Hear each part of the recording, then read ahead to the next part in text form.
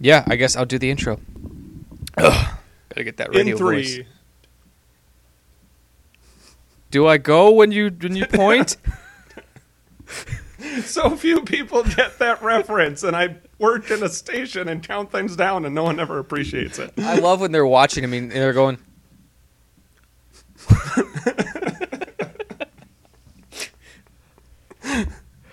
Best part of a great movie. My favorite line from that movie is, "Are you afraid of me? No. Do you want to be?" I got a gun. Let's go to a Broadway show. All right, can we bring in the blue screen? Let's try one. Ready to cue Wayne and Garth, and go. Okay. In 5, 4, 3. Good, Terry. Wayne, Garth, don't count along. We see your mouths moving. Again. In 5, 4, 3. Guys, you're nodding. Once again, Terry. In 5, 4, 3, 2.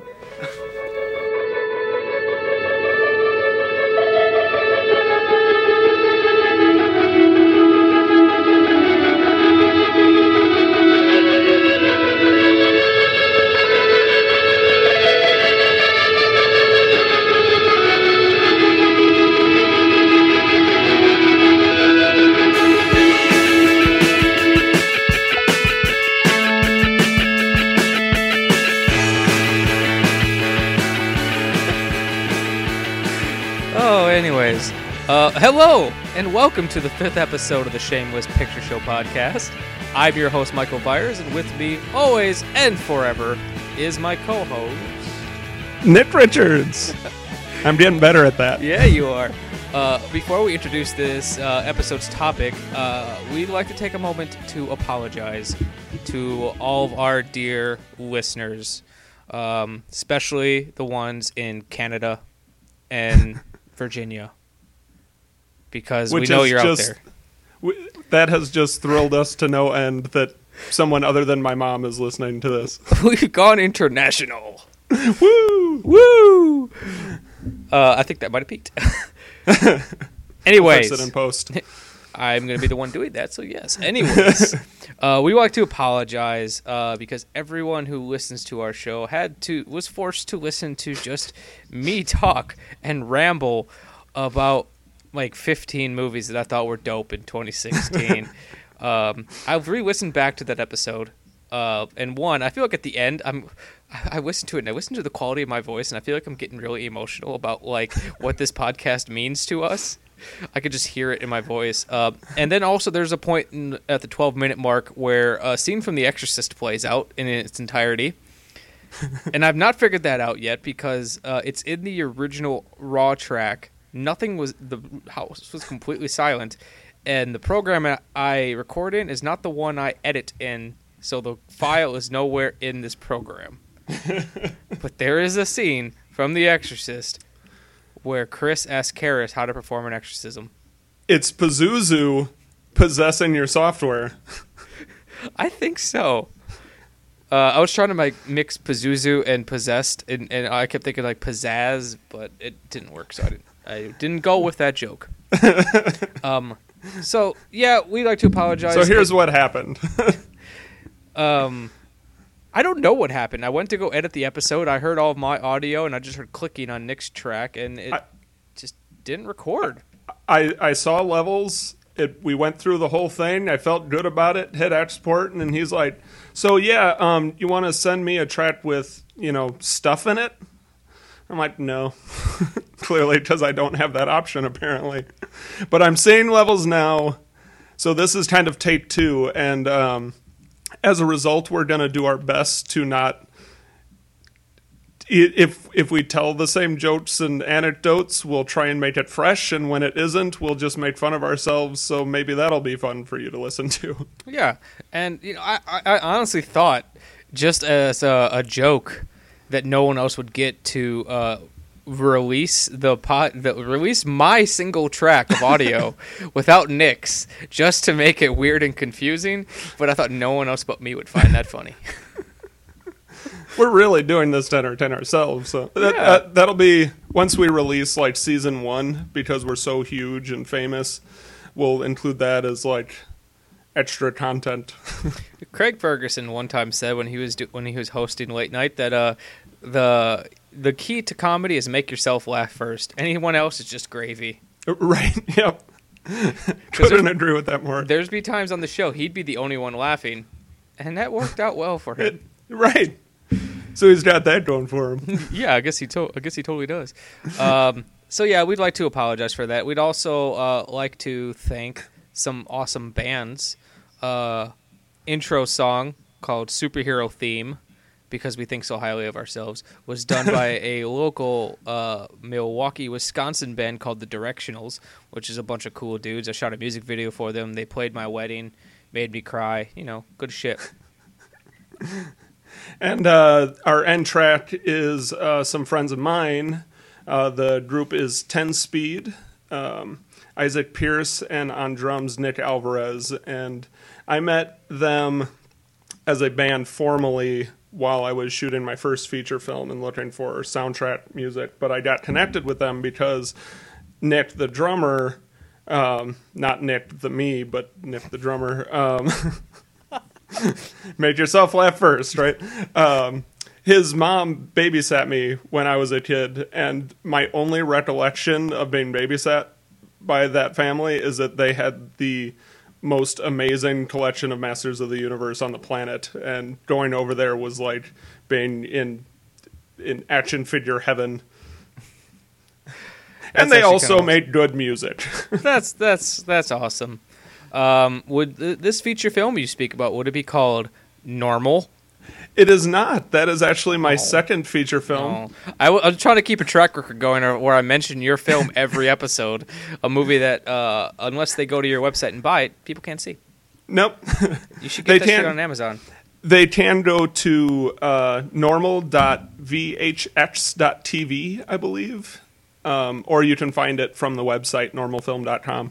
And it's a pay what you want to watch it digitally. I think it's a minimum of $1. I would have made it free, but that was their minimum. So check it out. Give me $1, and maybe you'll laugh. I still laugh at a couple of scenes when I watch it. So, again, that's like my litmus test of whether or not I was successful with it. Yeah, plus Nick just bought a house. He needs those dollars, people. Please, I'm so poor. He sunk everything into his house. But anyways, so that's what happened last week. Couple weeks ago. But no, on today's episode, we are crossing a movie off my shame list that happens to be one of Nick's favorites, The Phantom Toll Booth. The film tells the story of a young boy named Milo that one day finds a mysterious toll booth and car in his bedroom. Bored and with nothing better to do, Milo decides to hop in the car and head on a magical adventure to reach the castle in the air. On the way, he meets an assortment of zany characters and learns a little something about the fun of education. The film, directed by Chuck Jones, Abe Levitow, and Dave Monahan, is based on a beloved book by Norton Juster. Follow Butch Patrick on a fantastic trip through the Phantom Toll Booth, where nothing is real but your imagination. To Dictionopolis, where words are weird. Words in a word are fantastic. You can hint them, you can say them, you can print them, you can pray them, emphasize them, and despise them. Digitopolis, where figures are freaky. Numbers can be added to, subtracted from, divided into, multiplied by, crossed out, and erased.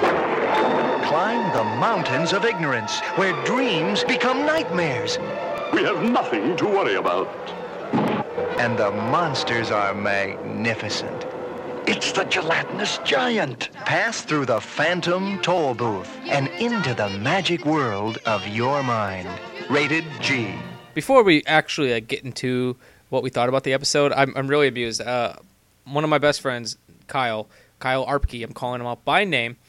We were talking about this podcast, and I was telling him about what the whole conceit of it is and what we're trying to do with it.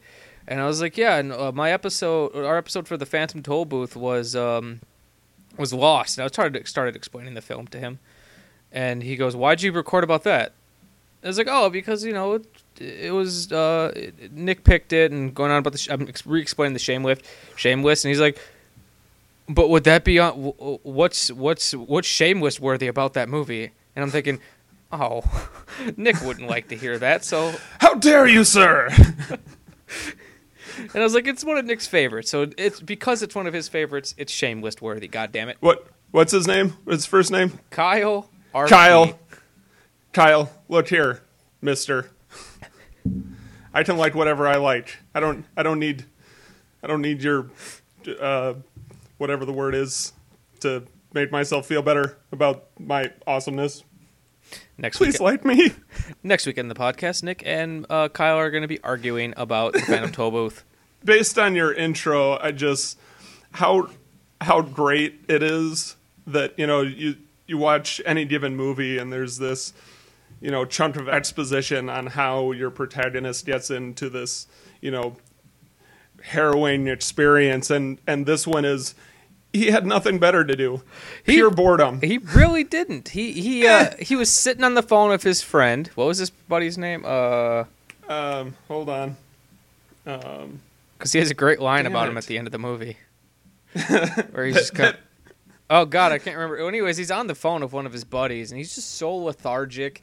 When he's at school, he's bored. When he's at home, he's bored.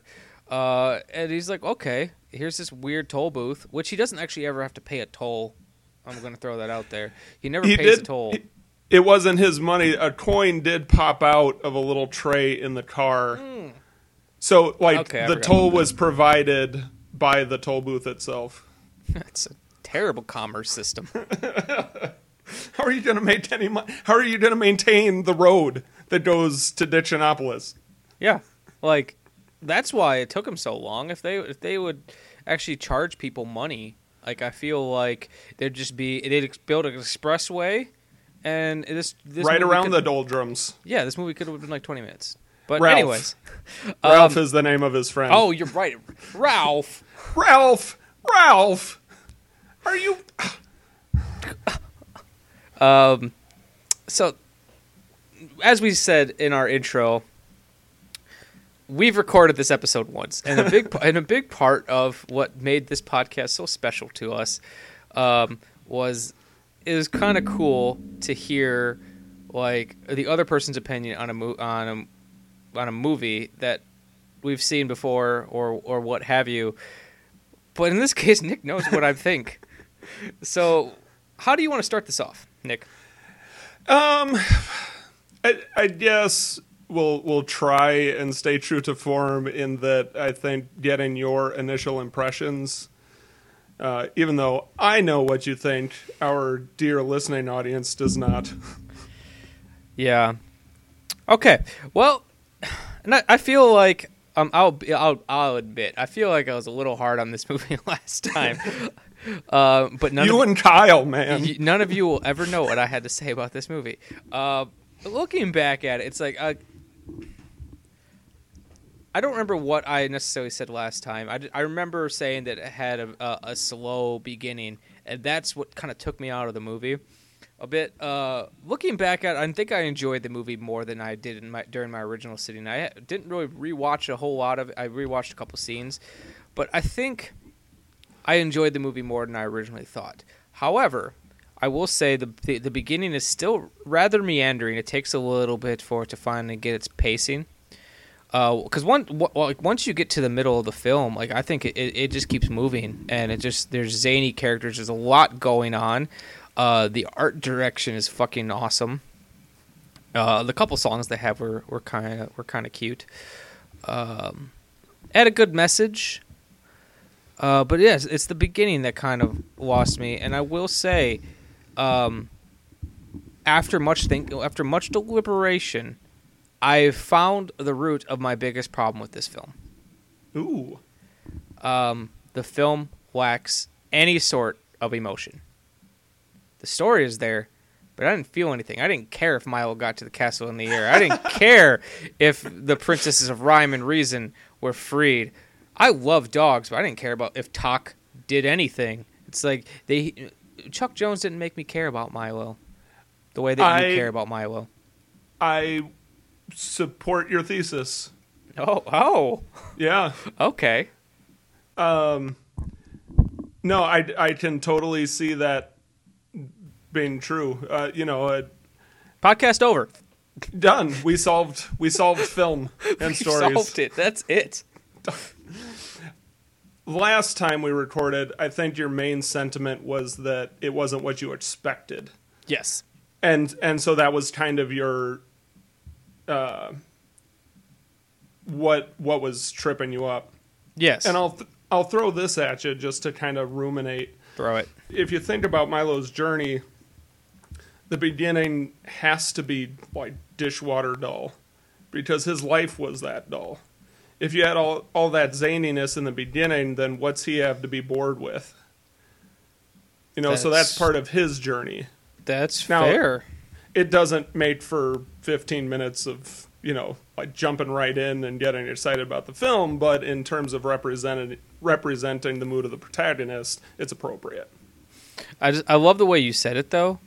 I'm trying to think of the exact way, what amused me about it, but like, the movie's dull because his life is dull. Oh, it's so, like, when I sit down to watch a movie and I'm like, I want to just be bored out of my mind for an hour and a half, I pick up the Phantom Tollbooth.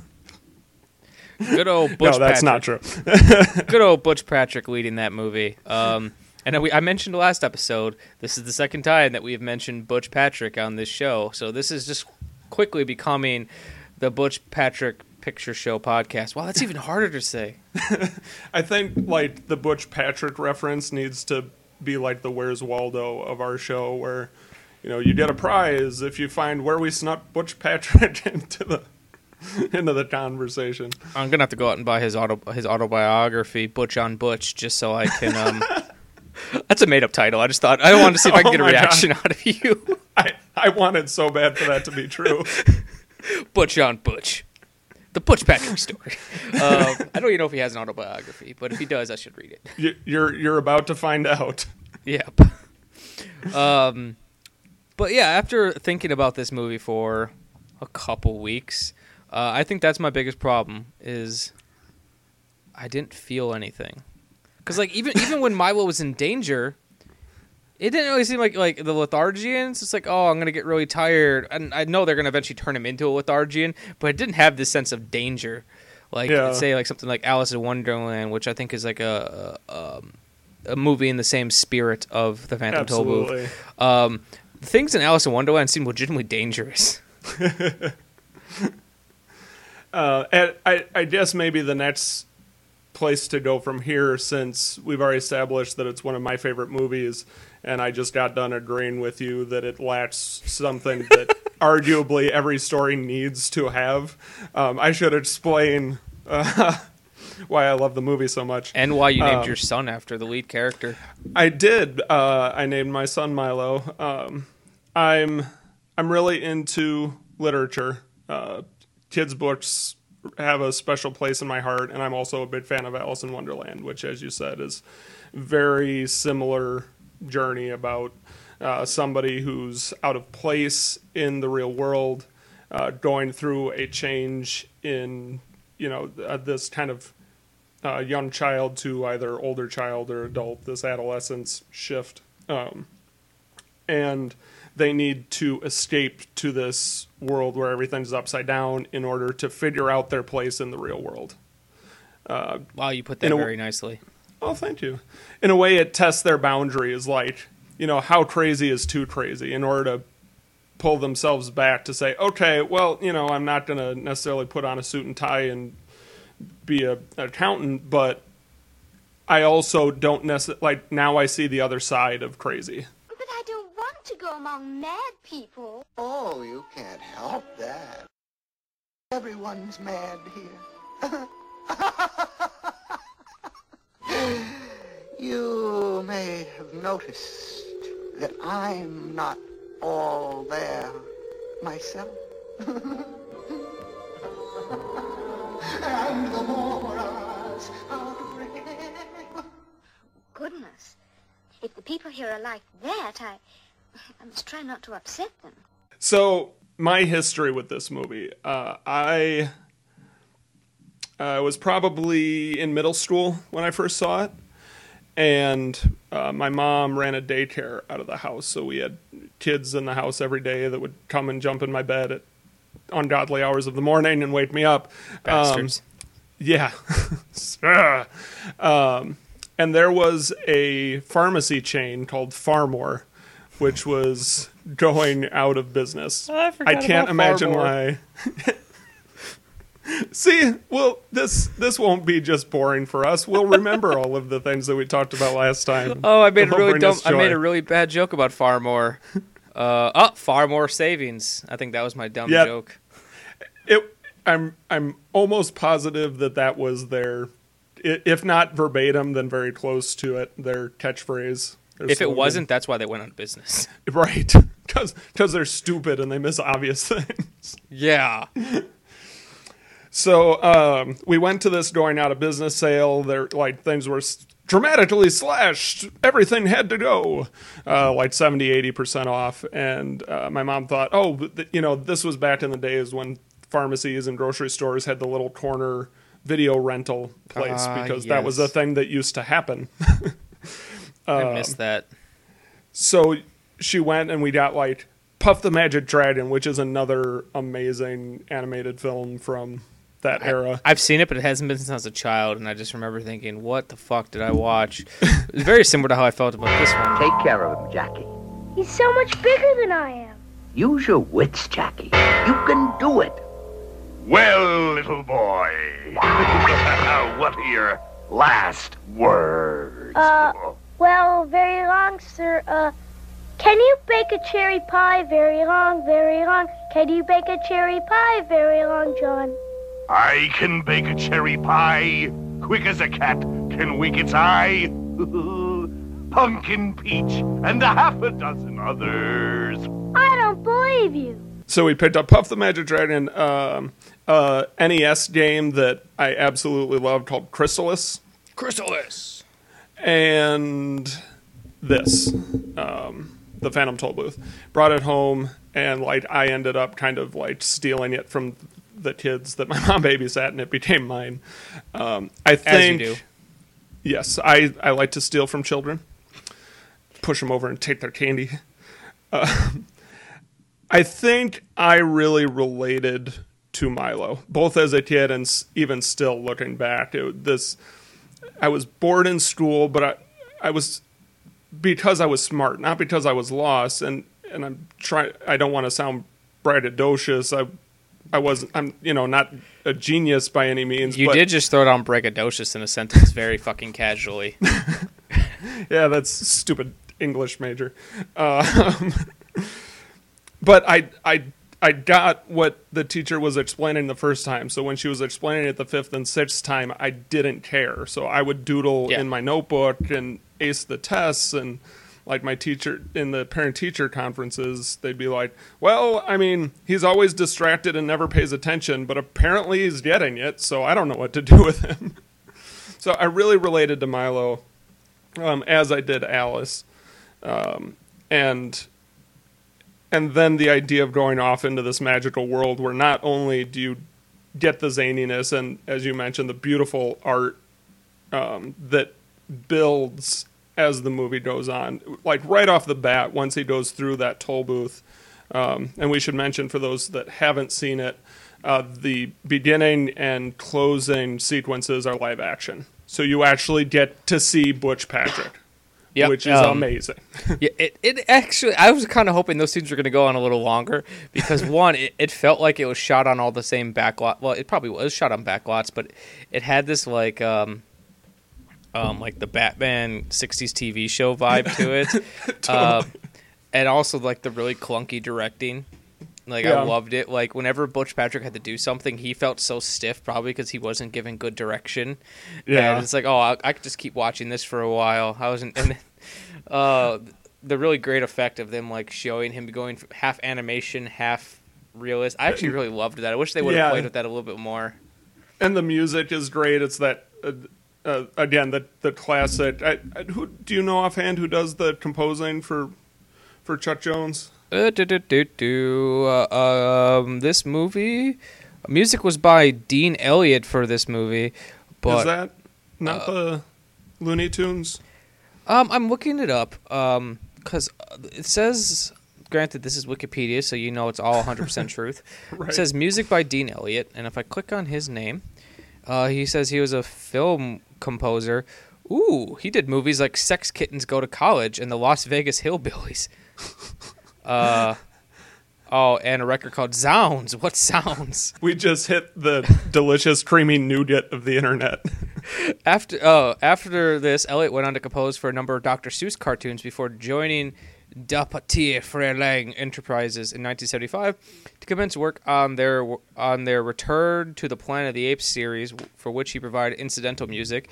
He also wrote all the music for the cult animated New Fantastic Four series, before moving to Warner Brothers with Chuck Jones, where he provided all the music for Jones's Bugs Bunny Roadrunner movie in 1979. But also, all the songs were by two different people. The songs were by the music in the songs was by Lee Pockris, and the lyrics are by Norman Gimbel. Wait, Norman Gimbel. That name sounds familiar. Dead air. Phil. Well, he is a very accomplished songwriter.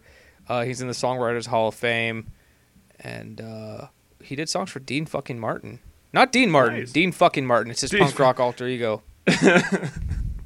And so we a little bit of a tangent.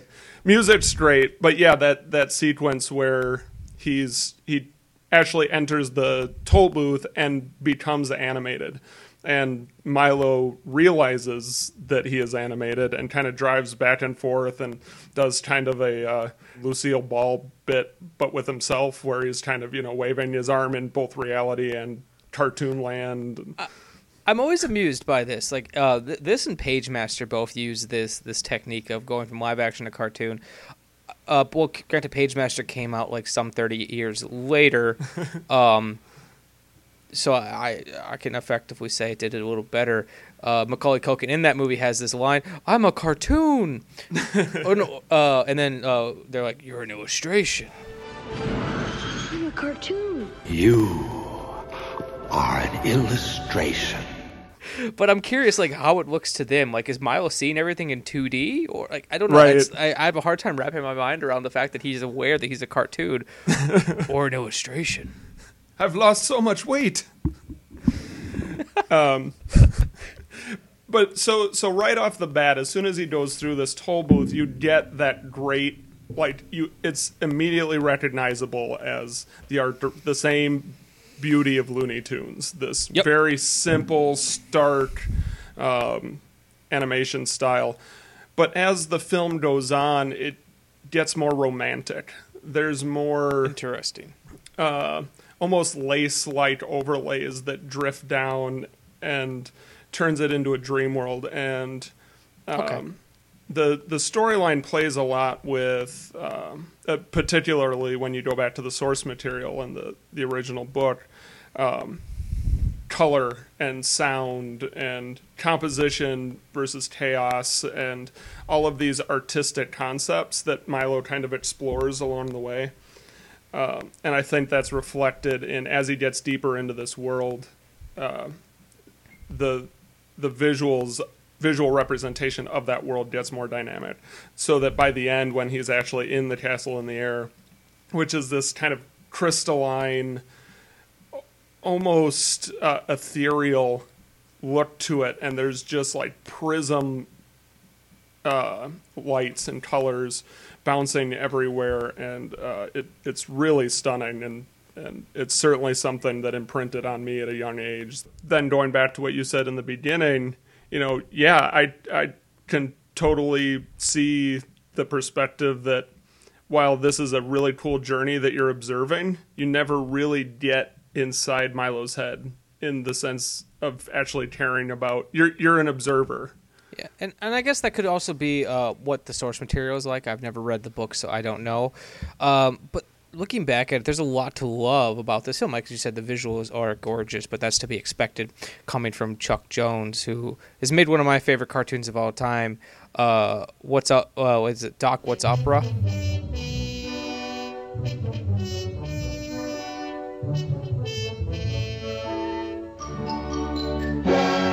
Wabbit-wax. Kill the wabbit, kill the wabbit, kill the wabbit. Kill the wabbit. It's one of my favorite cartoons of all time. What's not to love about having Butch Patrick, and the voice acting's all superbly done. And one thing, like, I think is super cool about the movie is it's a movie for nerds, like word nerds like yourself, and that's not a bad thing. That's not a bad thing at all, because it explores the beauty of knowledge. And that was sounded like it should be on a billboard somewhere. Probably. It's that was something that we talked a lot about last time we recorded and haven't really hit on yet. But absolutely, I love puns. And yeah, you do. They're so punny. No, terrible. We came to the conclusion. Yeah, we came to the conclusion last time that like it's a one long dad joke. Names. I must have your names before you can proceed. Well, this is the Humbug. Humbug. This is Talk.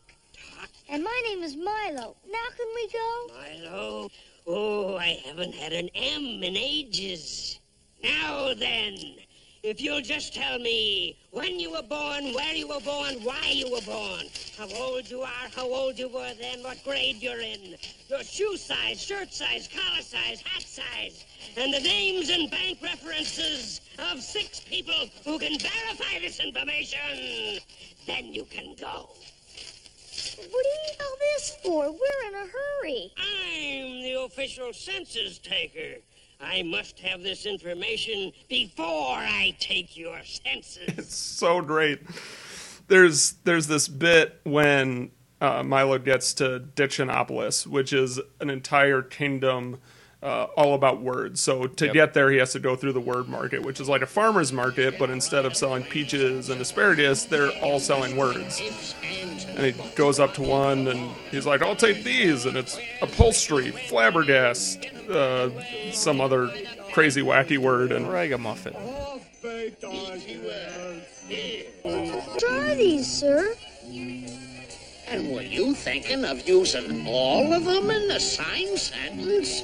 Why, yes, sir. Well, I tell you what, lad. Why don't you just take a bag full of appies and goods to start with? Very useful for happy birthday, happy new year, happy days, and happy-go-lucky.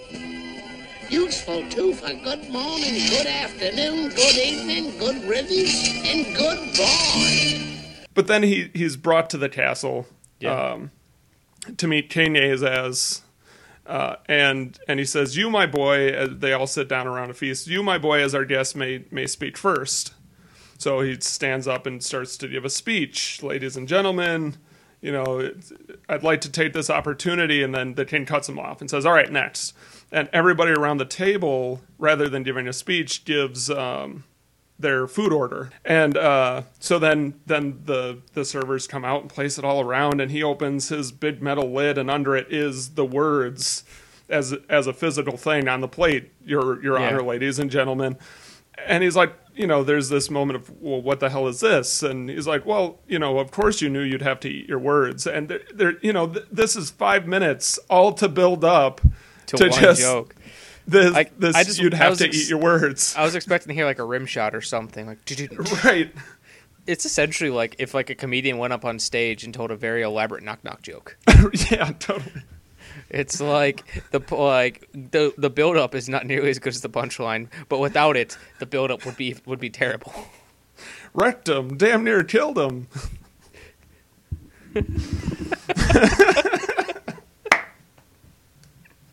You're welcome, Internet. I don't know why that made me laugh like it did. So, one of my favorites is Cacophonous A Discord. Oh my God, that guy. It's another like 5-7 minute bit of noise. He runs around breaking bottles and smashing things just to like he loves to explore terrible sounds. Yeah. I had a roommate like that. He was actually a really great musician, but made his like he was the real life Cacophonous A Discord. But then he has this pet that he like releases out of a bottle called the Awful Din. What? You've never heard of an awful din before? And it's a personification of like bad noise. So he feeds the awful din these noises. That whole joke confused the shit out of me because like then Butch Patrick was like he like tried to explain it as if it's a phrase that people still use if they've ever used. Totally antiquated. I'm amused though that the actress that played the awful din's name is Candy Candido. What? Candy Candido. Here's to all my friends' names. Oh my God, it's a guy. Yeah, I mean, I would be surprised. The voice is so gruff.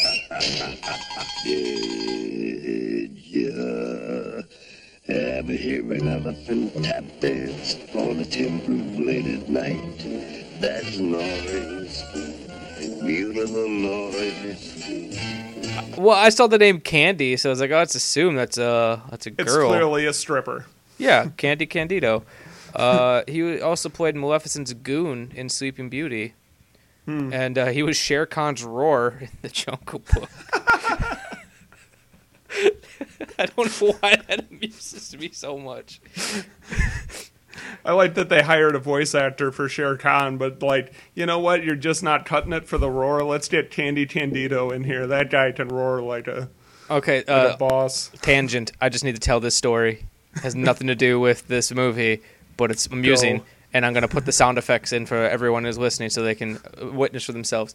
One of my favorite stories was from The Lion King, was that the sounds of the lions are not actual lions roaring. They're tigers. Because lions have a really pathetic sounding roar. Like, if you listen to a lion roar, it does not have any menace behind it at all. It sounds really pathetic. So they mixed in the sound of tigers and Frank Welker growling into a garbage can. And there's a video of Frank Welker doing this, and when I read about this, I looked at a YouTube comment, and the guy's like, how pathetic is that some guy named Frank in a garbage can sounds more intimidating than a real lion?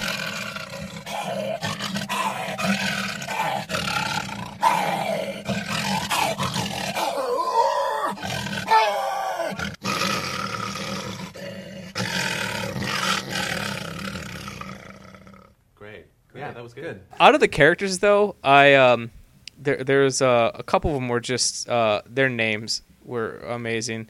Like I still love the Weatherman and the faintly macabre the witch, essentially. Yeah.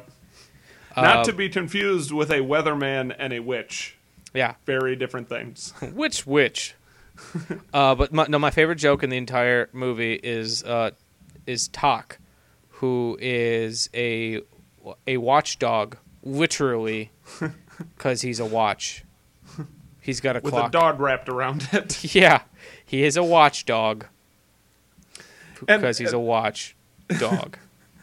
And all throughout, you know, it's a single pun, but they continue to play off of it the whole time. So there's a whole song and dance number about wasting time and how wonderful, it's bad enough wasting time, let alone killing it. And then he's always concerned about his mainspring breaking because that's how a watchdog dies. And at the end, when they're fighting, all of the these terrible demons, his mainspring does break, and it's the closest thing to feeling anything that you get in the movie. It doesn't work nearly as well as, say, like the horse. Was it the horse named Atreyu in Neverending Story? Atreyu dying. Artax is the horse. Oh, Atreyu was the Native American boy. It doesn't have that kind of weight behind it, but that's. Artax, you're sinking. Oh, but for 1970? I think it was technically made in like 68 or something, or oh wait, no, it came out. It came out a while. Like, it was released in 1970, but it didn't get a lot of attention. Regardless, for the time and for being MGM's first animated film, Like, they did what they could, and like like I said, while it's lacking in some of the things that like would have grabbed me, like there's so much to like about it that my original assessment, which I felt I was a little harsh on, it's improved. It's gone up. Well, I liked it better. Something else that I've been ruminating on this idea that you brought up in the beginning about not feeling anything. But if you look at who is making this film, Chuck Jones is, think about all of the Bugs Bunny and Daffy Duck stuff that we grew up on. Did you ever feel empathy for any of those characters? Were you ever like, when Daffy Duck gets shot in the face, it's not like you're concerned about him. Yeah, never. I never once. So it's an hour and a half of that. No, that's a good point. With much thicker concepts, which are, thanks to Norton Juster's incredible source material. But yeah, I'm not sure that Chuck Jones was thinking like that. That wasn't his process. I'd be interested on this point now to kind of go through his catalog and see if he ever reached a point where he was infusing more of that into his work. I'd be curious about this too, and then that's kind of a great segue into talking about a little bit of Chuck Jones, this movie, and Norton Juster. Chuck Jones is a master filmmaker, to put like a master in animation. He animated for the Warner Brothers during their peak, like the 30s to the 50s, and is responsible for some of the most infamous Bugs Bunny, Daffy Duck, Elmer Fudd cartoons of all fucking time. And Rabbit Season Fire. Best of my knowledge, I think he also created Tom and Jerry, which is a personal favorite of mine. Yeah. But unfortunately, when the Phantom Tollbooth was released in 1970, MGM was kind of not in a good place, and they were struggling to get decent bookings for movies. So the Phantom Tollbooth only played like at afternoon children's matinees, if at all, and it effectively killed Chuck Jones's career. And it's a shame because, like, think about it, in like couple years, like Sesame Street comes on and it's essentially the same shit. Like, how awesome is Education? Or like you got Schoolhouse Rock, which is also a very similar thing, and those are remembered, heralded as classic. Hell, Sesame Street's still on, but no one I've never even heard of the Phantom Tollbooth until you told me about it, and I tried to do research on it. And I guess I'd like to talk about whether or not you think if you think Chuck Jones would have gotten more big high-level projects, because he was still animating up until he died, if he would have gotten more projects, and how Norton Juster felt about the film, because he said he never liked it. He didn't think Chuck Jones did a good job, and the movie was well reviewed by critics, which also made him angry. They're all wrong. And granted, it's only 8 critics, but the film's got a 100% Rotten Tomatoes, so that's dope. Right. No, but there's not a lot of people watching the Phantom Tollbooth and being like, "This is terrible." What the hell? So I actually hadn't heard. This was something that you brought up when we started discussing the film and doing it for the podcast. I didn't realize that there was that animosity as a result of the film, and that Norton Juster didn't like it. I love the book and I love the film. And this is reminding me the last time we recorded this, we kind of started talking a lot about just reinterpretations of books specifically, but reinterpretations of anything in a film format, and how there's the classic trope of, oh, it's not as good as the book. You go and see a movie based on, oh, it wasn't as good as the book. And I've never felt that way coming out of a movie that was based on a book, because I accept that it has to be different because it's a different medium. Yeah. You have to recreate the emotions or the vibes that you have to recreate like I said, the emotions of the book instead of like telling the story beat for beat exactly has how it happened. Yeah, if you did that, it it would be very long, probably boring. It's a different delivery system. You cannot treat them the same way. To judge a film based on the story as you interpreted it when you read it just isn't fair, and I've never been a person who put that expectation on an adaptation. And it's also, something else I should mention is there actually is a bit of a shameless check for me on this episode, and that's the documentary that I've had since it was released and hadn't yet had a chance to watch, called Beyond Expectations. That is, it's about an hour long, and it's just like great interviews with Norton Juster and the illustrator whose name isn't clicking right now. Yeah, I can find that out for you. Let's see if it is Jules Pfeiffer. Yep. Who has an amazing illustration style. It's actually very reminiscent of Dr. Seuss. Yeah. And I also think that it's kind of a cleaned up version of Ralph Steadman. I think Ralph Steadman fans would really appreciate his art style. Having a Ralph Steadman half sleeve, I can totally agree with that. And I have a Jules Pfeiffer tattoo myself, so yeah, so that worked out. Wonder twin powers activate. Form of bucket of water. Amazing. If you don't love this podcast, you're wrong. So I finally, took the opportunity to watch this documentary, and what's interesting, based on the conversation we had about this animosity, they do not bring up the movie once. Never talk about it. Now, it could have just been that they wanted to focus on it. It was for the 50th anniversary of the release of the book. But it would certainly lend credence to this idea that he was not, that he doesn't consider it part of the canon. I hope there's a deleted scene somewhere where like the interviewer is talking to Norton Juster and is like, so can you tell us about Chuck Jones? Chuck Jones? Fuck that guy. Fuck Chuck Jones. He just looks right at the camera. Fuck Chuck Jones. And the little rabbit he drew in on. That joke didn't work. I took it for the spirit that it was intended for, and I thought it was hilarious. Okay, great. So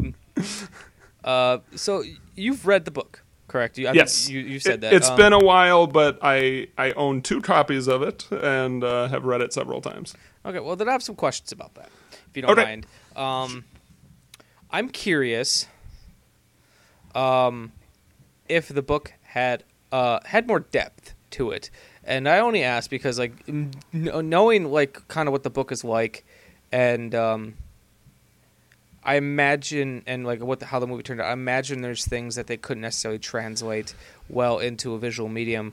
And then I'm also wondering if there's a difference in the ending. Because one reviewer said that the film's ending came too easily, and said those who read the book will remember how Milo had to solve the problem, because he said his problem was rhyme and reason. He didn't have to convince them of anything. They just fucking did what they had to do to fix the kingdom. So I'm curious, is there a different ending, or is this reviewer talking out of his ass? I'm not recalling the ending well enough. I mean, the film is something that I watch at least once a year. Again, just, I love it, and it's easy to watch with my kids, and even before I had kids, it was something that I went out of my way to watch on a regular basis. The last time I read the book was probably 10, 12 years ago, so it's been a while. I can certainly, the counter I would say to that reviewer's statement is that, the rhyme and reason from the film perspective didn't really seem all that trapped. And I don't think that was the point. I think they were saving Milo. You know, they didn't need rescuing. Milo needed rescuing, and they sent for him just to get him on the right track. So once he got there, it's like, all right, you know, your princess is in this castle, and there you go. Milo achieved his goal. Okay, that's actually an interesting way of putting it. What is that? Milo needed rescuing. Yeah, and the princesses do say, you know, that's why we sent for you. So the princesses are the ones that sent the toll booth, and that's the only line that establishes that. I'm gonna call shenanigans on that one, simply because why'd they send it to Ralph? Why'd they send the toll booth to Ralph? Why'd I have a bowl, Bart? Why'd I have the bowl? Ralph, are you crazy, Ralph? Milo, you wouldn't believe what just showed up in my bedroom. Oh, boy. He doesn't know what he's getting himself into. In classic Quantum Leap form. But in terms of more depth, absolutely. But this is where I'll certainly forgive Chuck Jones, because, you know, they had to structure it in more of a traditional film, you know, rising action, falling action format, where much, again, like Alice in Wonderland, Phantom Tollbooth is more of this like episodic, okay, and then he experiences this crazy character with this circumstance, and just ping pongs around a lot, which allows them to explore much more of these elements. The film really focuses on Ditchinopolis and Digitopolis, and this feud that these brothers have between words and numbers, and they kind of put all of the weight of the problems of this world on that feud, where in the book it's much more broad. You have it explores sound much more than the movie does, and it explores color a lot more than the film does. It doesn't just put it on that divisiveness between the words and numbers. Okay. No, that's interesting. Because like I was thinking about it, you know, not having read the book, but I'm fascinated.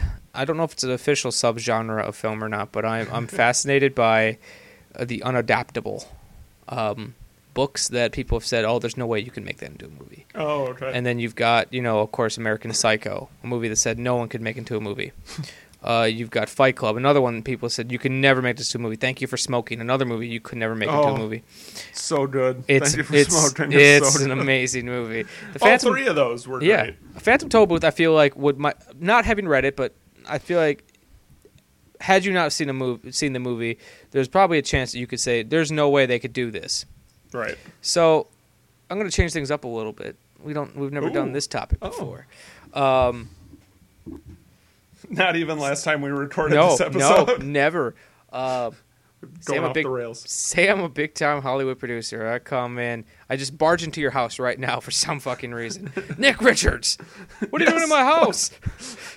Here's $30 million and the rights to the Phantom Tollbooth. I want you to make a big motion picture. A talkie? A talkie. We got a poster and a release date, kid. Get on it. Thank you for putting your trust in me, sir. And then he busts through another wall and leaves. You hear your son, Santa? Go back to sleep, little boy. So and scene.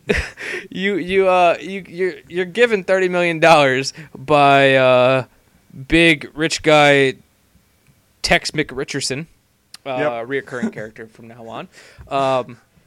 My third cousin, incidentally. Yeah. How would you do it? Like, would it still be part animation, part live action? Would you animate the whole thing? Would you make a live action? Like, what do you see? And you're not remaking the Phantom Tollbooth Chuck Jones. You are readapting Juster's novel. What would you do?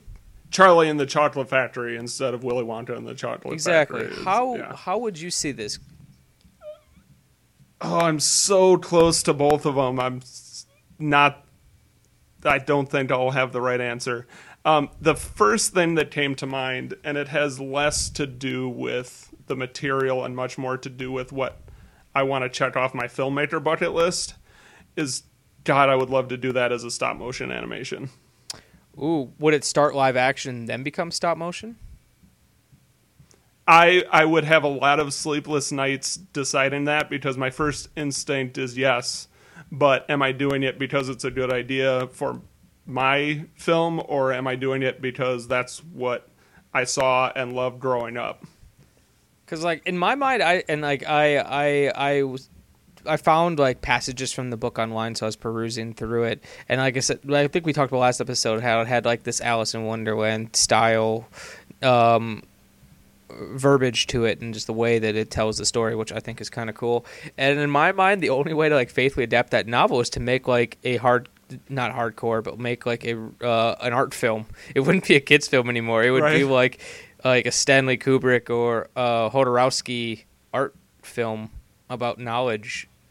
Yeah. Well, like, it's interesting that you say that, because in this documentary, Juster talked a lot about the pushback that he got writing this.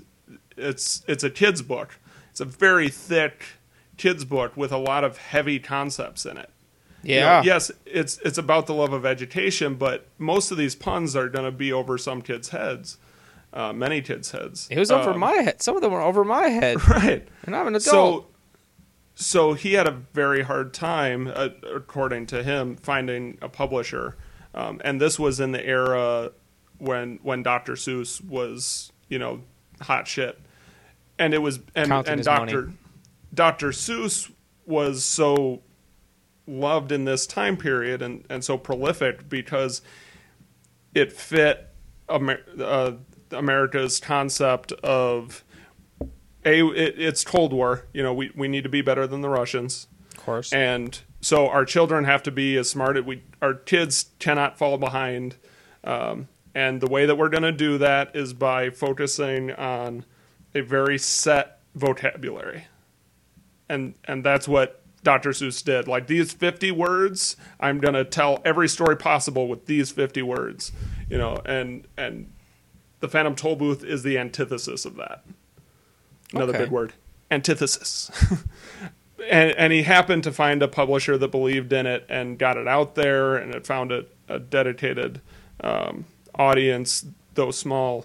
But it reminded me of that when you were talking about how I wouldn't make a kid's movie. I would make this cerebral, I mean, that's what he did. He made this very cerebral thing and said it's a kid's book. Yeah. Like, if I had to, like, list down the first director that comes to mind, that if I had to, like, pick someone, like, out of a hat, I actually wouldn't be out of the hat if it's from my mind. Whatever. Unless you're wearing a hat on your mind. Boop. The one name that comes to mind that I feel like this cat could adapt this movie to something really interesting would be Christopher Nolan. Oh yeah, well, that man has a golden touch. Yeah, like I'd pretty much like, okay, Christopher Nolan, make the Phantom Tollbooth into the Interstellar with words. I got you, fam. Yeah. With his adorable British accent. Yeah. Oh, and it has to have Tom Hardy in it, playing Milo. Because everything. Tom Hardy as Milo. Oh my God! I want to recut the Mad Max trailer. You already know my name.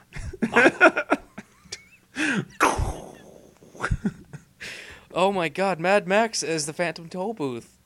That's the new direction this book needs. Yep. Everyone talks in like iambic pentameter and crazy puns, and but they're saying it so aggressively. and it's the land beyond is a desolate wasteland. And instead of pulling on the lever to give everyone water, words come down. And Morton Joe is really King Azaz. The war between words and numbers has left the land beyond in desolate wastes. Only one man, played by Tom Hardy, can save them all. We'll just change it from the Phantom Toll Booth into Milo. Right, yeah. Subtitle, and the Phantom Toll Booth. just so you can get the fans of Norton Juster. Norton Juster's dystopic novel, The Phantom Toll Booth. He's sitting somewhere like, when was it dystopic? The producer that came crashing through my wall and gave me $1 billion said it was okay. I love this picture. So we've gotten a little off topic. A little bit. That's how we're filling the time. Hopefully it was an enjoyable tangent. I do have to say, like, I had a lot of fun on this re-recording of this episode. We should record every episode twice. Just from now on, I'm just going to tell you I'm recording, and I'm not really going to be. Oopsie. But I guess before we end it, is there anything else that you want to talk about the Phantom Toll Booth, or things that we might have talked about last time that we didn't bring up that you feel are relevant? A lot of what I remembered from last time were triggered by us beginning to talk about them this time, so I don't think we've missed anything, even though I'm sure we have. No, like I feel like we touched on everything. We added some skits into this episode. We created some characters. Learned some things. Had some better, laughs. Smarter. A little wiser. It's been a wild ride. I guess that's it. So every time we record an episode, we talk about what's going to happen next, and something and always happens. Never that. It's never that, or it's like, oh, this is what we're going to record. This is what our next episode is going to be about, and like we'll release them in a weird order or something. But this time, goddamn it, we're finally going to do Buffy the Vampire Slayer. A compare and contrast episode between the but movie wait, and the pilot. that's not all. Yep. Sorry, tremendous game show or notes infomercial bit. So this one is on my shame list. I have not seen the film. I've seen bits and pieces from the show, but not enough to really construct anything valuable. So we're going to watch the pilot of the TV show and the film and kind of see what they have to offer. And I will say I'm excited because Joss Whedon is, hot shit. I love him. And I think I mentioned this last time that I'm also excited to have us watch the movie first. That's the order I recommend. I'd say movie first, then the pilot. Okay. Because Joss Whedon says how much he hates the movie and he wants nothing to do with it, and the TV show is supposed to be just characters and name only. It's nothing to do with the movie. But then they reference things that happened in the movie in the pilot episode. So you're full of shit, Joss Whedon. Pretty much. And I would probably get stoned by a lot of Joss Whedon fans, but I prefer the movie. One listener that we have named Emlyn, she's listened to every episode somehow. Well, thank you. Hi, Emlyn. And has a lot of nice things to say. She's written essays about Buffy the Vampire Slayer and loves the TV show. She tells me it gets really good around season 2 or 3. We'll have to take her word on that because I'm not getting that far. But I'm going to read some of her essays and bring her points in about what makes, in her mind, the TV show better than the movie. Awesome. So we're gonna get some literary action up in this bitch. And we, as of our next episode, we'll have a 33.33% vampire saturation. Yeah, it's not bad. No, I think that's a pretty damn good average.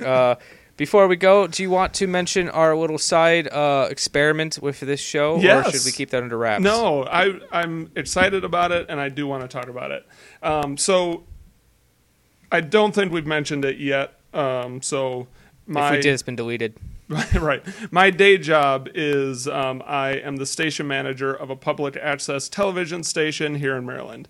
It's a lot of fun. I love my job, and it affords me a lot of creative opportunities. I'm sitting in a meeting with my bosses the other day, and we're talking about getting content for the station.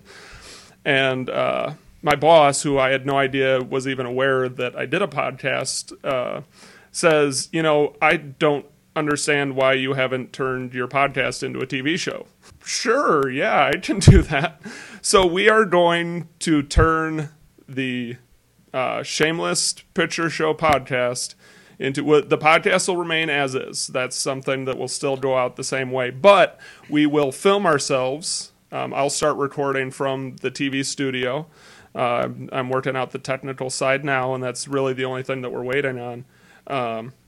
We will also be on, if you happen to be in Talbot County, Maryland, you can catch us on the public access, but we'll also put it up on YouTube so you can see our gorgeous faces while you listen to our gorgeous voices. And you'll also, like, we're going to try to add some different things to the television version because, like, the cool thing about the podcast is me and Nick edit the show. We cut out all the ums and dead space. And anytime we have a technical difficulty, because those who didn't listen to the first episode, Nick lives in Maryland, I live in Wisconsin. We Skype this and record our own audio separately. So if Skype's acting weird like it did 3 times during this episode, there's a lot of emptiness. So we cut all that shit out. We make it sound good. I cut out all the ums or add more ums. Depending on the mood. I also add, the music and the trailers, and I'll add sound clips from other movies and try to make it fun.